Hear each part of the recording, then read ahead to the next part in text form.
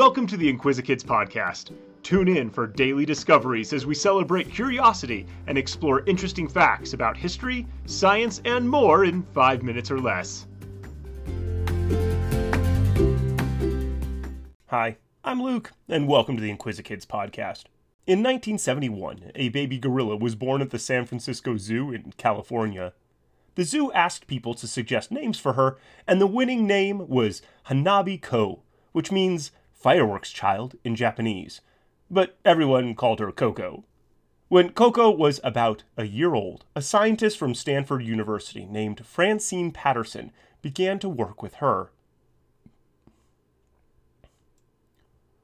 Dr. Patterson was studying the linguistic capabilities of gorillas. She wanted to know if gorillas could learn to use language to communicate. And she wanted to study Coco. Gorillas can't speak with words, so Dr. Patterson taught Coco to use American Sign Language. In 1974, when she was 3 years old, Coco was moved from the zoo to a compound in a rural area of Northern California. She and Dr. Patterson worked together Coco's entire life, trying to see how much language Coco could understand and learn to use.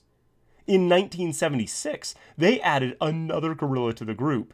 His name was Michael, and he was from a country called Cameroon in Africa. He was orphaned when his mother died, so Dr. Patterson brought Michael to learn sign language along with Coco. Coco had a sweet personality. She loved small animals. She was very gentle with the frogs and lizards she found in the yard. Dr. Patterson adopted a kitten for Coco, and Coco named it All Ball. Over the course of her lifetime, Coco learned to use more than 1,000 signs and understood more than 2,000 English words. This is approximately the vocabulary of a 4-year-old child. She could even combine terms when she didn't know a word. When she saw a child in a Halloween mask, she made the signs for eye and hat. She was noticing that the child had a covering, like a hat, but over his face. Eye hat. If you don't know the word for mask, eye hat would be a pretty good description. She also signed finger bracelet for ring. She knew the sign for bracelet, and so she combined words to express what she wanted to say.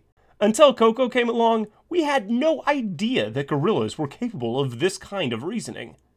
In the wild, gorillas live in the tropical rainforests of Central Africa, near the equator.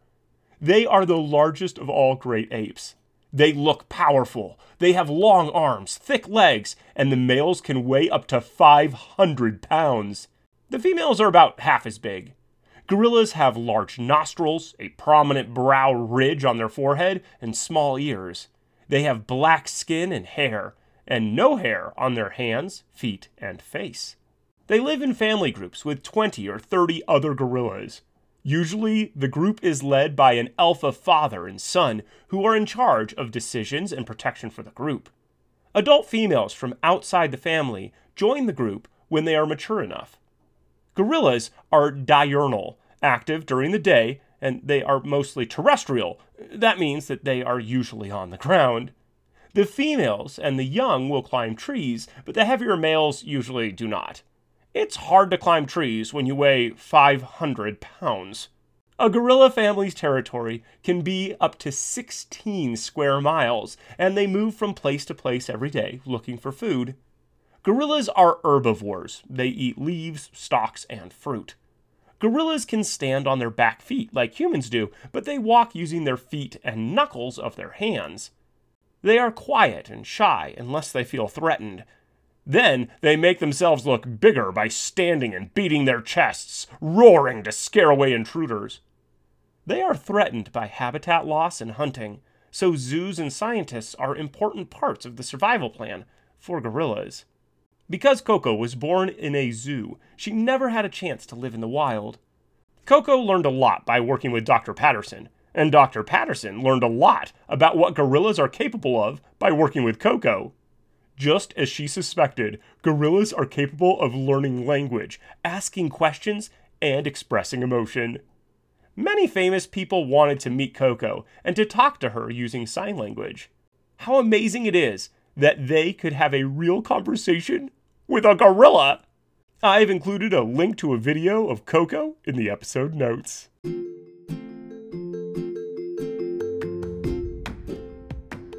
Thanks for tuning in to the Inquisikids podcast. If you want to see the sources we used for this episode or send us some listener mail, you can find links in the episode description.